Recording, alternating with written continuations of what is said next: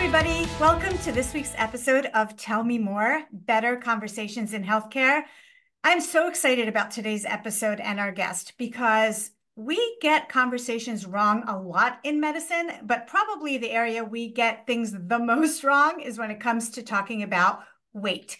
And today, especially with all things in the news, obesity is on everybody's mind. Vanity weight is always a thing. So today we are going to have a conversation about those conversations and hopefully learn a lot about our approach to weight in general in healthcare. My guest today is Dr. Michelle May. She is so accomplished, family practice physician, retired from practice in 2006 to establish Am I Hungry? Mindful eating programs and training, where she basically teaches and creates programs about how to approach weight. She's also the co-author of an article that was just published a year ago called The Consequences of a Weight-Centric Approach to Healthcare. I'm going to say that again because that title of that article says so much. The Consequences of a Weight-Centric Approach to Healthcare. So you're too fat, you're too thin, your BMI is this, you were this and now you're that. And those conversations probably happen, 30 times a day in my practice. And we are going to unpack that a little bit. Dr. Michelle May, welcome to the show. I'm like winded now just introducing you. That's how awesome you are. Thanks for having me, Christine. I really appreciate it. Yes, I had those conversations many, many times myself. And it was one of the reasons I became so interested in helping people in a very different way. And to just make a little tweak to my introduction, Am I Hungry really isn't about weight or weight loss. It's about making sustainable behavior changes. And therein is one of the examples of our weight-centric approach is that, making changes in our behavioral approach to well-being doesn't always involve weight. So I think that's a great entry into this very important conversation. Perfect. I love it. So tell me a little bit, Michelle, about when you were in practice and maybe some conversations or patient scenarios that got you thinking like, wow, I really need to do more than I'm capable of doing as a family practice physician. I mean, like you, I had many, many conversations with patients. They often came in with something like, I want to lose weight. I've tried everything. What should I do now? And of course, this is quite a long time ago, but nonetheless, those conversations have been going on for many decades because it's not just a weight centric approach to medical practice. We have a weight centric focused culture. And so Yeah. people obviously are often both concerned because of aesthetics, but of course, health as well. So these Mm-hmm. conversations have been going on forever. And I knew from my own personal experience with yo-yo dieting and from many of my patients who often yo-yo dieted themselves that what we were doing really doesn't work and hasn't worked. And nonetheless, I think there has actually been harm caused by a weight-centric approach to health. Hmm. So was there, it sounds like, over time, you just started to get disenfranchised with the notion of the way we doctors coach patients in terms of their weight and how it relates to their health or doesn't. Was there an aha moment for you? Was there a moment in practice where you're like, man, this is it. I gotta do something. Or was it kind of like a slow, you know, deterioration? Yeah, I think it was both. Over time, I really became clear that what we were doing wasn't working. But as I mentioned, it also causes harm. And one example of that is a patient of mine that came with knee pain.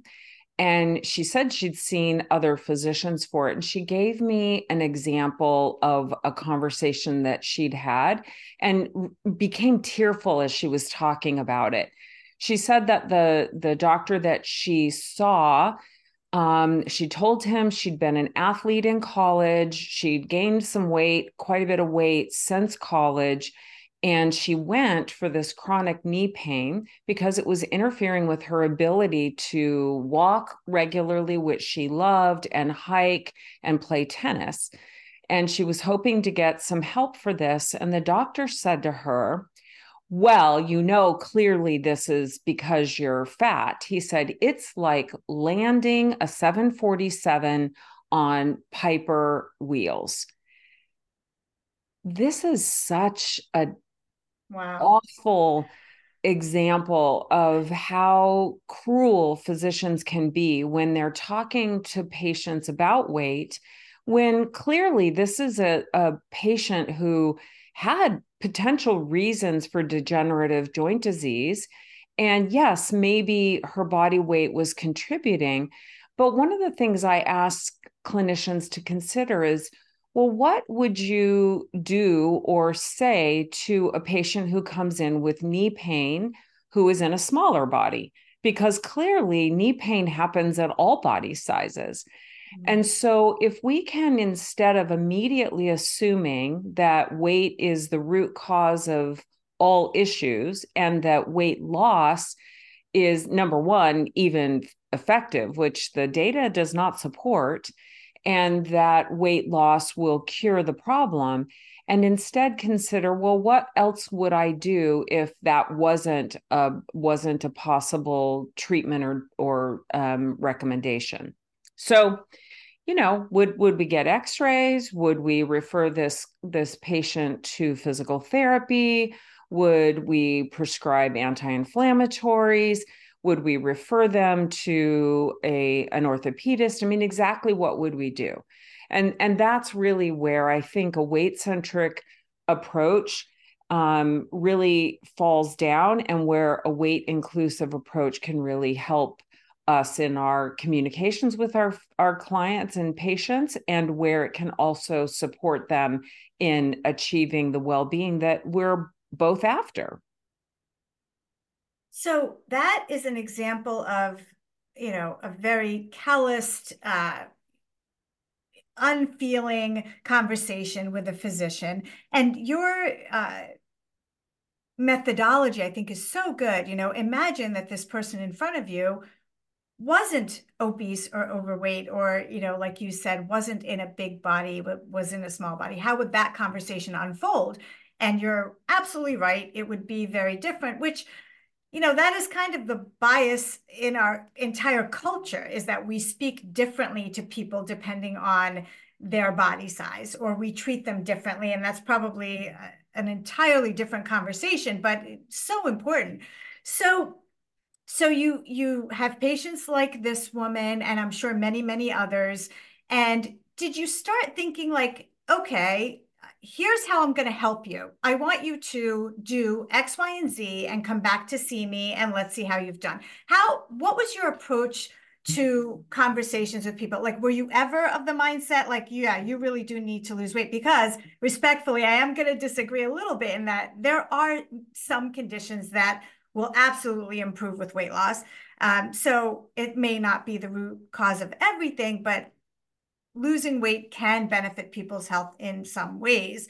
So, but for you, like if this lady had said to you, okay, Dr. May, what should I do now? What had your approach been? So, well, we're going to have to back up and talk about some of the things that we skipped over, because they're so important, and they really point to some of the challenges that we have in trying to make the shift in this approach. I want to answer your question about what I do focus on, and one of the things I think it's important to keep in mind is that weight loss is an outcome. It is not a behavior. And so when we're trying to work with people, what we want to do is talk about things that are directly under their control, things that they are in charge of. And those are the decisions that we make on a daily basis, the decisions like in the example of my patient who wanted to walk and play tennis, who was an athlete before and wasn't able to do these things. We need to support them in behaviors that really will help them achieve better health. So I not only became interested in this topic clinically, but we actually published a review article, as you mentioned, about making this shift away from a weight centric to a weight inclusive approach. And I reviewed hundreds of articles that, frankly, I'm embarrassed to admit that as a physician who didn't have the time to read hundreds of articles, I had not read before. I'd read the abstracts of some of them. I was not even aware of others. And what it pointed out to me is that there is tremendous weight bias, not just in our practices, but even in the way that research is conducted. Hmm. So, for example, many articles that I reviewed had a little paragraph, the introductory paragraph, and it says things like, obesity is an epidemic that that is causing diabetes and everything else to soar, whatever the wording is. But we've all seen this. I mean, it's this assumption. It's never referenced.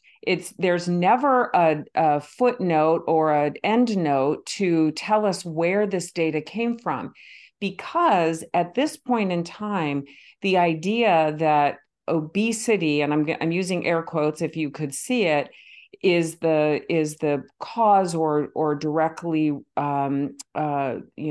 causal in relationship to, for example, diabetes, is just assumed to be true, and we don't look at it.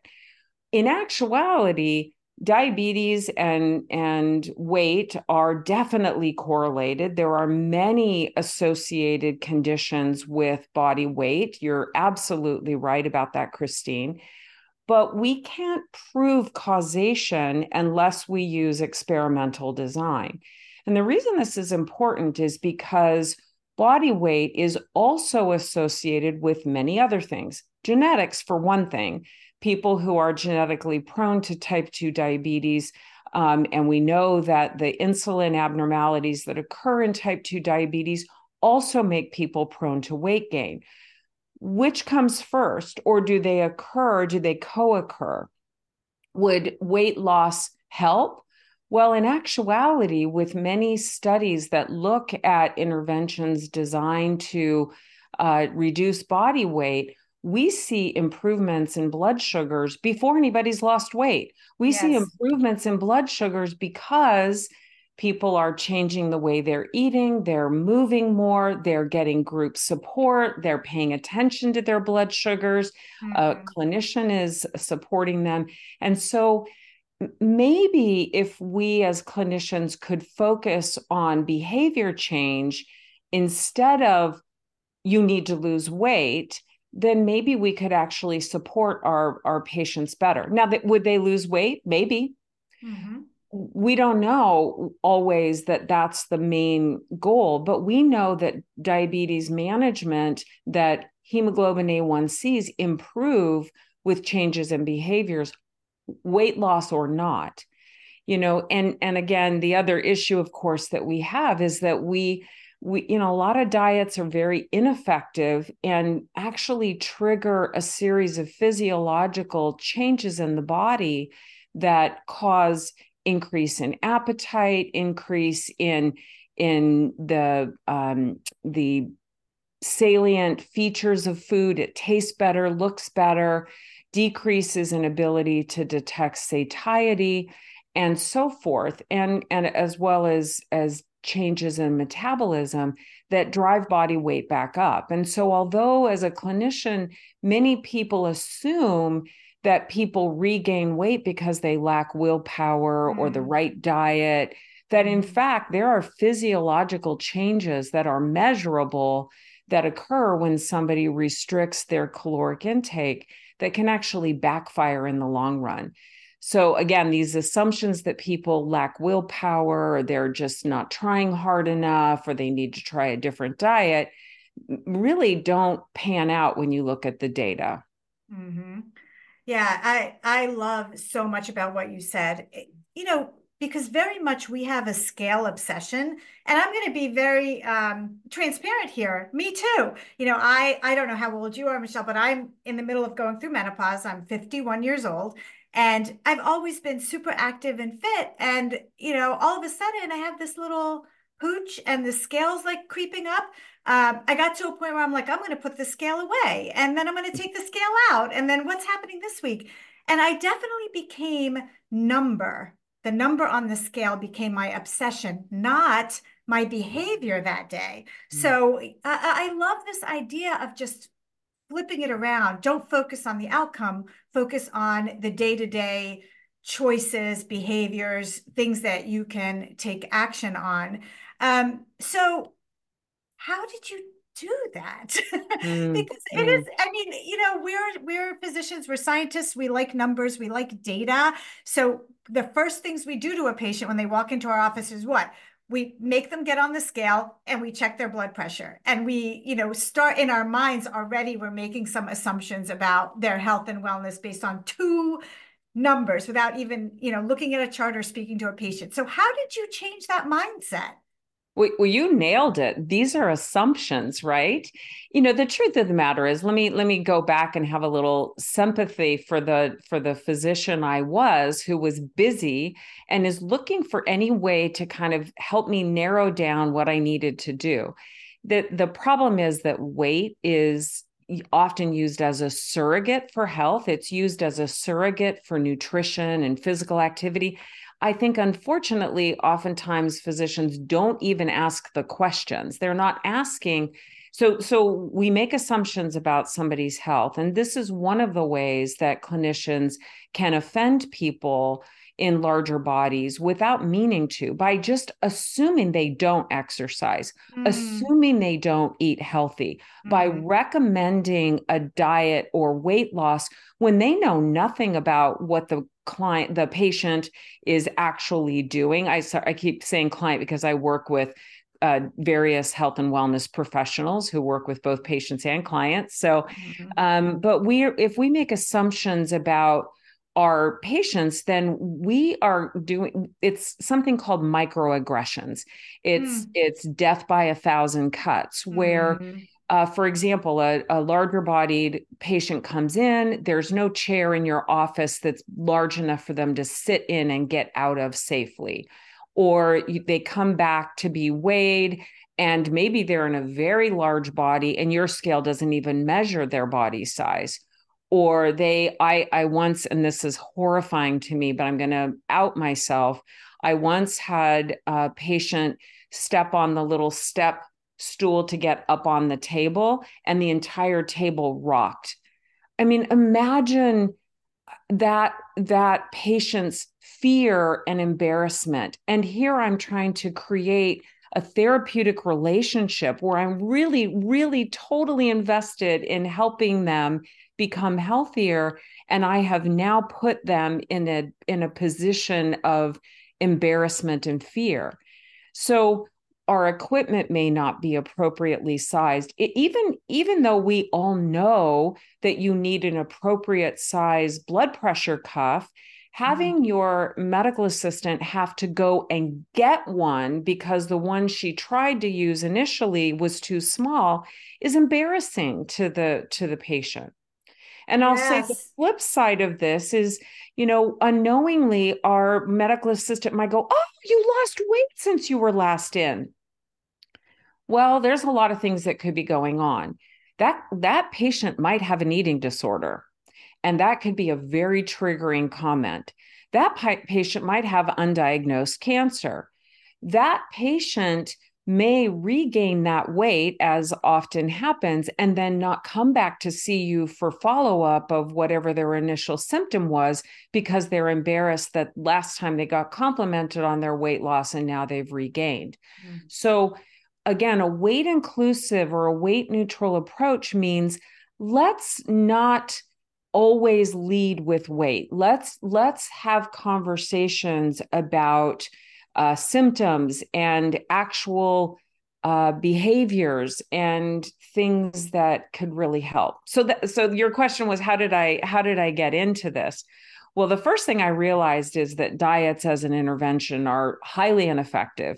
They cause people not to become just obsessed with the scale, but with calories and grams and portion sizes. And what happens is that we can do this for short periods of time, but then eventually we can't sustain the restriction. The holidays come, an event comes, stress comes, hunger comes, all these Mm-hmm. things come, and then interfere with our inability to restrict our intake. And then once we begin to eat, it's very hard to stop, because then we get in the idea of, well, I've already blown it. I can start again tomorrow or in the new year. And then the dam is broken. We overeat and then feel bad about ourselves and promise that we're going to restart it tomorrow. It's a cycle that I call the eat, repent, repeat cycle. That's So very appropriate. So yeah, good. right. And we're in right now, we're recording this during the holidays, and we're in the eat phase, and then Yes. then January 1st will January come, and 1. in the repent phase, right? Right. So that's so interesting. You were talking about, I mean, obviously, we're talking about our conversations, but I want to go back to the environment that we physicians and healthcare professionals create for our patients. So I have two offices, and I am obsessive about how they look, how they feel, how clean they are. Anybody who knows me knows that there's just some things that drive me out of my mind about how our office appears. And some people would think like that stuff is not important to patients. Patients care about, their doctor and their care and how they're received at the front desk, but not so much the environment. The environment is so important. But guess what? I have these gorgeous, perfectly coordinating waiting room chairs. Not a single one of them would accommodate a large person, not one. And I am so embarrassed to say this. Tomorrow, I will have been in practice 19 years, and this is the first time that's ever occurred to me that Right. as Right. beautiful and whatever our waiting room is, are we really trying to be more accommodating to patients? No. And then the other thing is, and maybe you have some insight about this, Michelle, is why do we have to weigh patients at every visit? Is it really a thing? I mean, it is a thing. In fact, it's a thing that I do, and I insist that everybody in my practice does it. But why is that? So, in your experience, well, tell me what you think about that. Well, first of all, good for you, because awareness is the first step to change. Yeah. Even having awareness that maybe I'm not creating a supportive environment, maybe I'm sending a message that you're not welcome here, or that I am not going to accommodate you, in and of itself is stigmatizing. And by the way, weight stigma is another correlation with some of the conditions that we blame on weight itself, when in fact, living in an environment that makes you feel bad about yourself, that doesn't create space for you, that doesn't welcome you, that in many cases is downright cruel to you, could also be highly stressful. And we know that the chemistry There's this associated with chronic cortisol and stress, mhm, exactly, cortisol, and the stress of living in this environment could also be correlated with heart disease and other inflammatory conditions. So I think we have to go beyond looking at the scale. So good for you for recognizing that. If you want to look at, at least having a seat, you also have to consider your other patients who may be unable to get in and out of chairs easily. Look for benches that support larger body weights, larger size chairs with arms for support getting in and out. And you're going to help not just your larger bodied patients, but others who may have accommodation issues. So I think that's awesome. Why do we weigh patients at every visit? Well, again, it's our weight centric approach. This is, there's even insurance measures that right. require that Yes. this happen. But there is a movement away from this. And now a lot of the people that I work with, other health professionals who are on board with the weight inclusive approach, are coaching their patients to say, I prefer not to be weighed at this visit. I was weighed, 2 weeks ago when I was here, or this is for a cold. I don't think it's going to impact what the clinician does for me here. And if your patient does that, please do not write in your chart that the patient Patient refused to be what? refused. Yeah, the patient declined to be weighed because any patient has a right to decline any medical intervention, and weighing a patient is a medical intervention. It has consequences for people who have disordered eating or body image struggles or eating disorders. And it can influence the way the clinician approaches that patient in that visit. And so I think it's a real issue. Now, we do need to weigh patients periodically. Could your scale be in a more private place? Please do not state any statement about the body weight to the patient in the hallway where others might hear. And I really, as a family doctor, I'm particularly protective of children and teens because they are also highly influenced by the impression that they get on your comments about weight. So be very, very careful about that. Some patients may need to be weighed and could be weighed backward so that they don't specifically know their weight, so it's not triggering to them. And then if you do feel that discussing their weight is appropriate at that visit, ask, could we discuss your weight today? Or I would like to talk with you a little bit about your body weight. How is it okay if we have that conversation? Ask permission. Don't just dive in with advice giving, which is never effective. Right. I was actually going to ask you about that because when I do my well visits, we go through the whole thing and this head to toe, right? And for me, there are some conversations that I'm very uncomfortable with, like, until very recently, alcohol. I would always sort of dance around that, like, how much do you drink? Like, because, before we were like, that's okay. Now it's like, really, you really shouldn't drink at all. Again, another conversation, but I used to dance around that. And the weight thing too, I dance around that. Like clearly this patient uh, is large. I'm going to use some of the words that you use. Mm-hmm. And some of the complaints that they're bringing to me at that visit could be related to. And I can get to the very end of the visit and almost like mumble under my breath, oh, so you want to talk about your weight? Like, it's Yeah. so, I don't want to be that doctor that, makes them Mm. feel bad. I really don't. But I Yeah. also feel like it's my duty to address everything. So is that your approach? Do you simply say, do you mind if we talk about your weight today? Like, is that a sentence you would say? I wouldn't, but I certainly understand why you might and others might. So a few things about this. One is I really respect what you're saying, that weight is one factor. Please don't misunderstand me. I'm not saying that it doesn't have an impact. It absolutely has an impact when you live in a weight-centric culture. Your awareness of the potential harm that talking about it in a way that is harmful could cause is really important. Weight stigma in healthcare is rampant.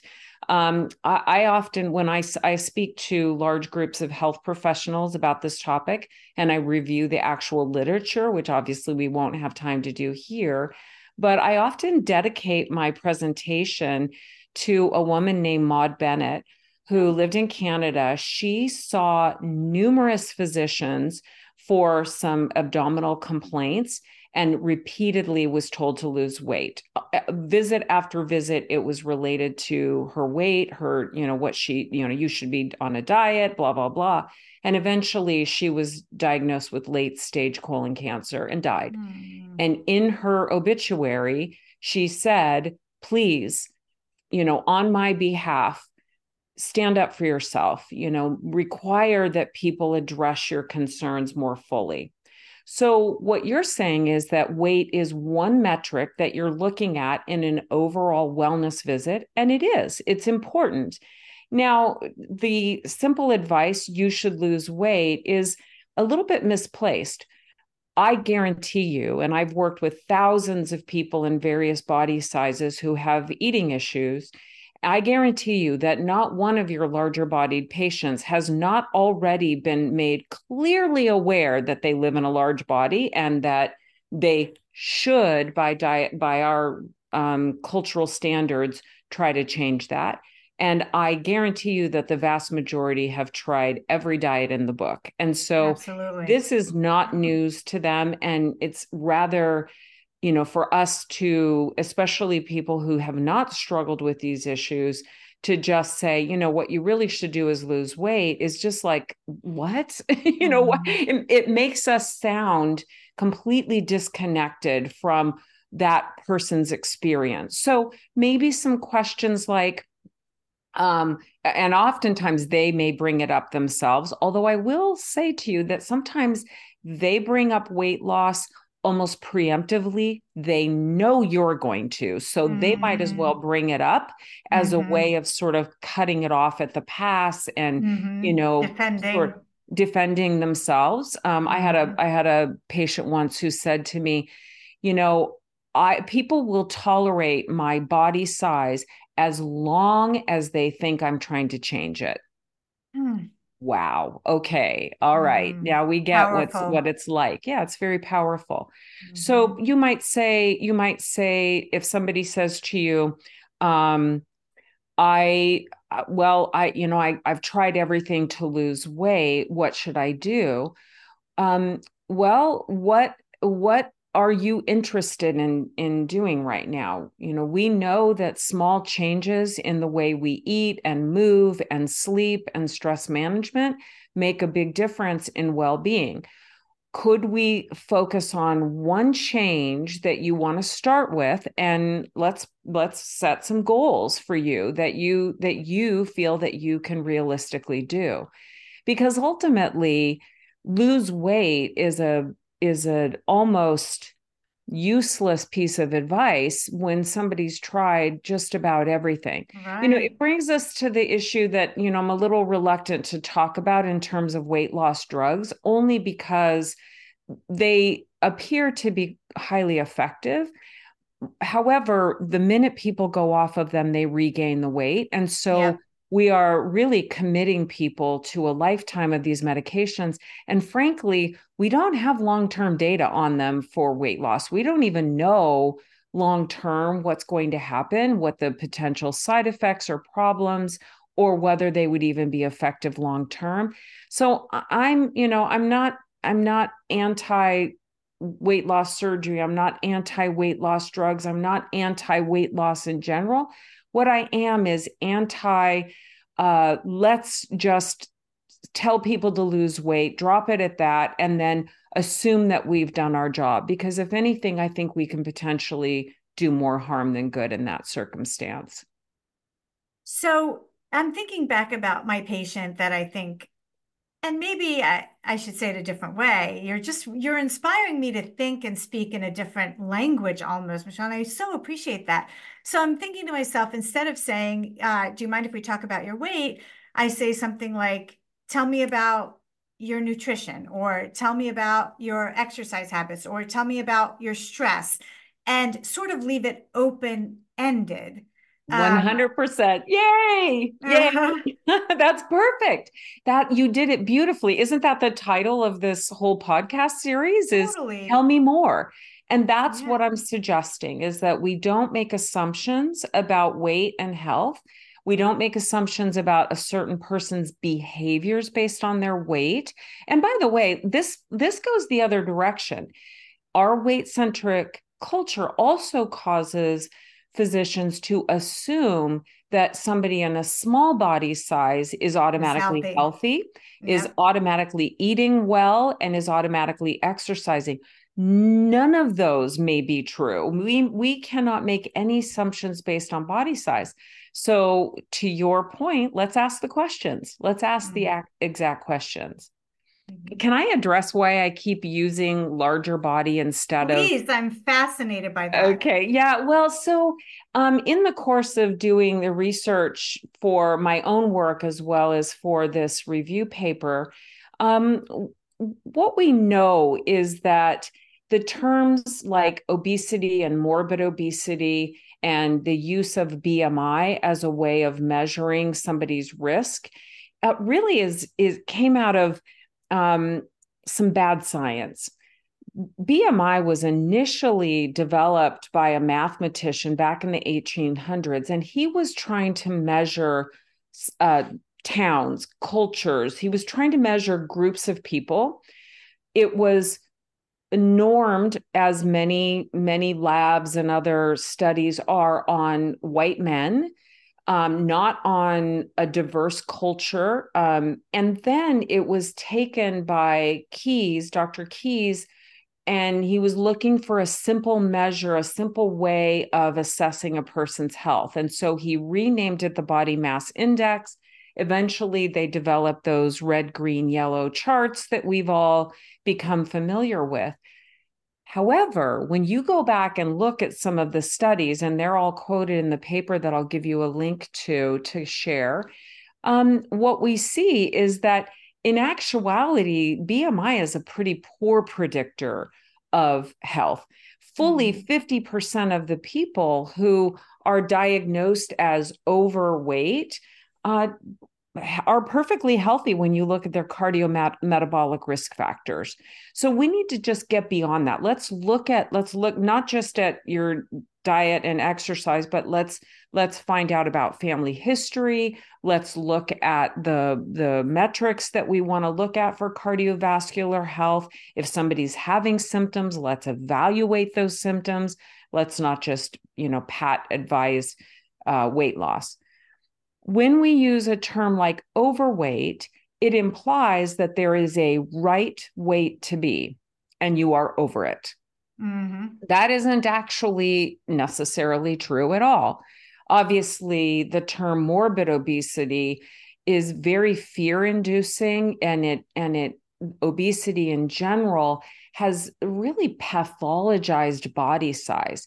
It's given what would be seen as almost a clinical diagnosis to an individual's body without really knowing anything about their numbers, their health, their genetics, their behaviors.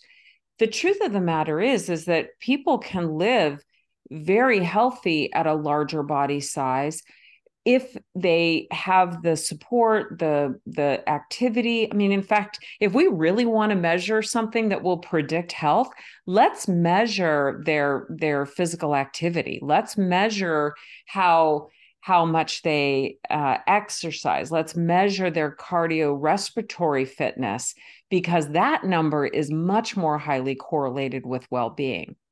But wouldn't you say, I'm sorry, one second, Michelle, but Yeah. wouldn't you say as a rule, and I know there's exceptions, of course, but wouldn't you say as a rule that depending on body size, people will have less cardiovascular stamina?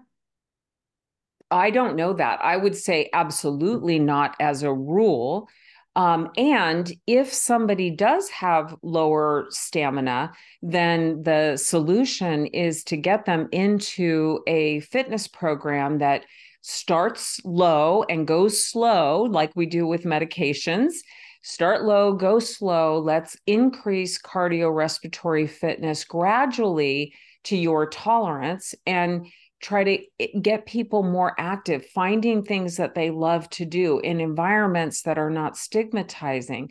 Because ultimately, cardiorespiratory fitness is something that can be changed with practice. And if we just assume that they have to lose weight first, then we're missing a huge opportunity to improve their well-being.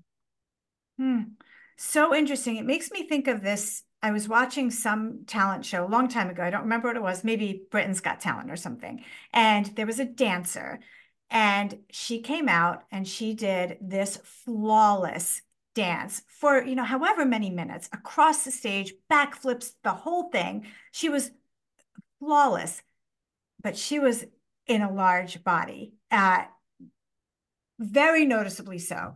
And I remember one of the judges actually saying something like, "You would have been great, but," uh, Oh, you know, ouch. and I remember thinking to myself, if she had been like tight, tone, thin, that would have been like a absolute no question slam dunk performance, right? So Do you see that in your work? Do you see where people, and maybe they even have their talents and their activities stifled a little bit because they shouldn't be doing what they're able to do? Right. Yeah. So that what you're bringing up is weight stigma. So it's this, not just this assumption in that your health is affected, but the assumption that you are somehow not worthy and that you can't do as good of a job, or you're going to be ill or whatever. I mean, you can't be as good of a mother, as good of a employee. I mean, there are so many stigmatizing belief systems. And I love what you're doing here publicly is that you're allowing yourself to unearth some of the unexamined thoughts and beliefs that you had. We know when we have stigma that we look at somebody and think, oh well, they can't be healthy. But oftentimes we have these intrinsic beliefs or intrinsic biases, these implicit biases that we're not even consciously aware of. And there's a test for that. You can actually take the Harvard implicit bias test. They have it for all kinds of external measures, race, gender, sexuality, and they have one for weight as well. At Arizona State University, where I teach a course, I have my students take implicit weight bias tests on harvard.edu and look at their own implicit weight bias. So when we don't know that we have bias, that doesn't mean that our patients aren't picking up on it. I mean, we do and say things that if we were actually to be aware of how it was affecting them, we would be appalled with ourselves. Explicit weight bias is you're too fat to do what I just saw you do. That's explicit weight bias. Implicit weight bias is, oh my gosh, I can't believe it. And that's what makes that example so perfect, is because it exposes our own beliefs that I can't even believe I just witnessed what I witnessed. That shouldn't be possible. And in fact, I think there are a lot of things that are possible if we could get out of our own way and begin to see our patients as whole beings who are so much more than a number on the scale or a BMI, that they are indeed people with complex biopsychosocial patterns. And in fact, because weight is the most resistant change to make, why don't we focus on the things that really are sustainable and create an environment where people can really thrive, and create a therapeutic environment where we're really there to support them in the behavior changes that they are able and willing to make. And when we make a small change, it often is the beginning of more and more changes. That's what I see in the people that I work with. When I stop focusing on their weight and really focus on the reasons that they're eating in the first place, in their willingness to begin moving their body in a way that's joyful instead of punitive, you just can't believe the transformation that occurs. It's just literally amazing. You know, I love that you just said that, because I consider myself, just pro people, and wanting to see people thrive and be happy. And I consider myself not biased in any shape or form, but I absolutely am biased 100%. And I was saying this thing to people, and I was so proud of myself for saying it. I would say, you know your weight is not a consequence of your bad behavior. Your weight is the culmination of so many things. But I still was starting with your weight. You know what I mean? So, Mhm. the fact that I wasn't maybe linking it to bad behavior is maybe good, but it's still the focus of the thing. The first word is your weight, right? So I think that has to change. And I want to, I know we're over time. I just want to get to what the work you do now. And Mhm. how you got there, but more specifically, what do you do? How are you changing this conversation? I'm going to get your free advice and take it back to my practice. Yeah, well, so what I can do now, because I did leave my practice, might be a little different from what you can do practically in your practice.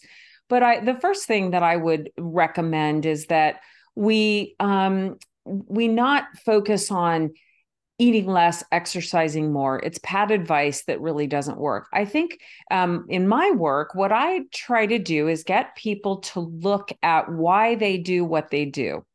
So I call what Mm, I do mindful eating, and I'm not talking about tasting and savoring your food. That's part of it, but it's only a very small part of it. What I talk about when I'm referring to mindful eating is becoming aware of all the decisions that you make in your process of eating. From, oh, I want to eat, I teach people to pause and check in. Am I physically hungry?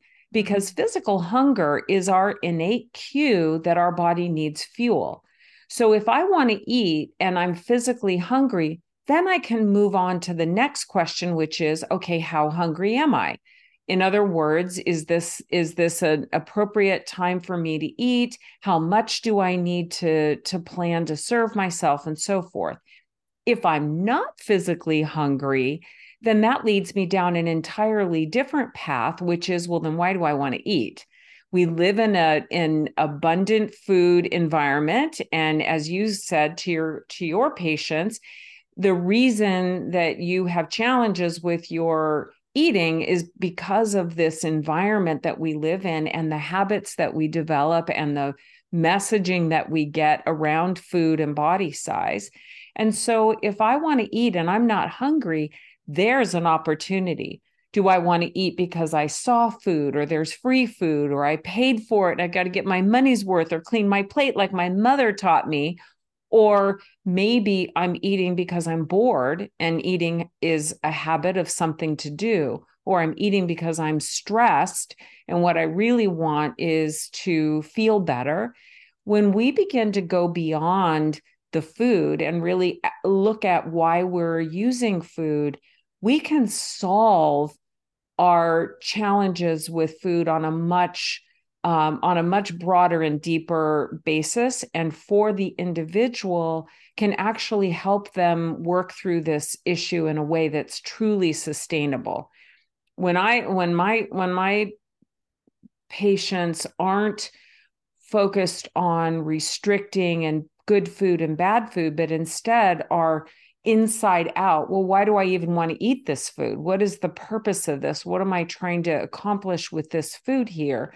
It helps them make decisions that are more about feeling good than being good. mm, amazing. But let me ask you a hard question. And when your patients follow your advice, and I'm assuming you follow them for a long time, right? You have, a longitudinal relationship with your patients in this, in your area now. I'm not talking about your prior practice, but when they engage in those behaviors and they really take to heart your advice, don't they lose weight? Some of them do, some of them don't. Some of my patients wouldn't even come to your attention as having an eating problem because their body size falls within the normal air quote range. So eating issues, they cover a swath of body sizes. And so that's another message that I would have for you, is to not assume you know anything about somebody's challenges with their eating. A lot of people in smaller bodies are actually struggling deeply with their relationship with food. So I don't think people's weight is my business.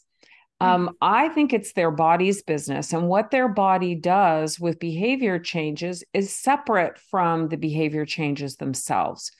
I don't weigh people. I don't actually even physically meet with people anymore. I'm working all virtually, which has allowed me to work with people across the country, across the world. And I've trained other health and wellness professionals in 35 different countries to offer these workshops, in some cases, therapy in the case of binge eating disorder. And, really to try to help people longitudinally in whatever practice environment they are to do things that are much more effective in terms of awareness of decisions separate from separate from the goal of body weight change. Mm-hmm. If their body weight changes, fine. That's great. If their body weight doesn't change, and they are eating in a more balanced way, they're more physically active, they feel better about themselves, they've learned how to have conversations with their physician and other people in their lives who keep focusing on their body weight, then my job is done here, right? Oh my God, what a perfect thing to end on. That is amazing. So I'm going to tell you something. I like to take away from every episode something that I can apply to my day-to-day practice, because I am firmly still engaged in seeing patients, not every day, but multiple times a week. And I have a big practice with 20 clinicians, and I like to take back advice. So from this conversation, here are the things that I'm going to take back. Number one, examine our waiting room and just see where we can make it more inclusive. Number two, stop mandating weights at every single visit. Number three, move the scales. I mean, there's no reason why we can't just have a little scale inside every examining room and not in the middle of the hallway. Could you give me a few other things that you would love to see me apply, things that don't involve building a new building or sending my entire team to a 4-month training? Because I can't do that. Well, I love it. You can bring me in to talk. I'll talk with them for 90 minutes. You don't have to bring them into a 4-month training. I would suggest that when you want to talk to people about making changes in their eating and physical activity, one of the easiest things you can do is to say to somebody, all right, well, here's a suggestion. The next time you feel like eating, pause and ask yourself, am I hungry? And notice why you're wanting to eat. That is going to help us decide what the next steps might be. So come back and see me in a week or two. Let's talk about what you discovered when you began to think about why you're wanting to eat in the first place. Because what you're doing then is you're getting beyond just pat advice to really creating a relationship of trust with your patients, that you really care about long-term sustainable changes. Amazing. Tell us where people can learn more, Michelle. So my audience is split down the middle, doctors and patients, and I think both populations have a lot to learn from you. So I want to link everything in the show notes. So, tell me about your programs, your books, your article. Yes, thank you for asking. So our website is amihungry.com. And I called it that because that is such a groundbreaking question for somebody to ask themselves. Yeah. So it's amihungry.com. And on the homepage, you're going to find a number of different things that'll help. At the bottom, you can download the first chapter of one of my books, Eat What You Love, Love What You Eat. And that chapter will give you the mindful eating cycle and the questions to ask yourself when you're making decisions about eating. The rest of the chapters go into great detail about each of those questions, but that first free chapter will give you a great overview and cause you to start thinking about why you do what you do. Also on the homepage, you'll find a link for health professionals near the top. And there's resources. We produce 1-page handouts that you can download for free, as well as information about training if this is something that you really want to take a deep dive on and learn more about. And of course, I do speak and train other health and wellness professionals to begin to think differently about this. So you can also reach me about speaking or doing some training for your team. Amazing. Thank you so much, Michelle. This has been, one of the most enlightening episodes for me. I mean, I like I said, I like to take away at least one learning point from everyone. And I've learned so much from hearing patients talk about their bad conversations But this is more than a conversation. This is a complete shift in a mindset that is much, much bigger than our conversations that we're having with patients, and so important, especially in the world we live in now. So thank you so much for taking the time. For everyone listening, my guest was Dr. Michelle May, just an amazing human. And, in the show notes, you'll find links to everything she does and believes in. I certainly am going to explore your website and your book. So thank you for that. Everyone else, this is Tell Me More, Better Conversations in Healthcare. If you have had a bad conversation with a healthcare professional and want to help us do better, please reach out to me, Christine at ChristineMeyerMD.com. Thanks for listening. Thanks, Michelle. Thank you for being here. My pleasure. It's my pleasure. I'll send you links to everything we talked about as well, so you can include them for people who want more information.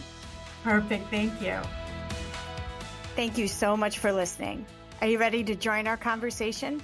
Just go to Facebook and search Christine Meyer, MD. Follow us to join 14,000 other people committed to creating better conversations in healthcare.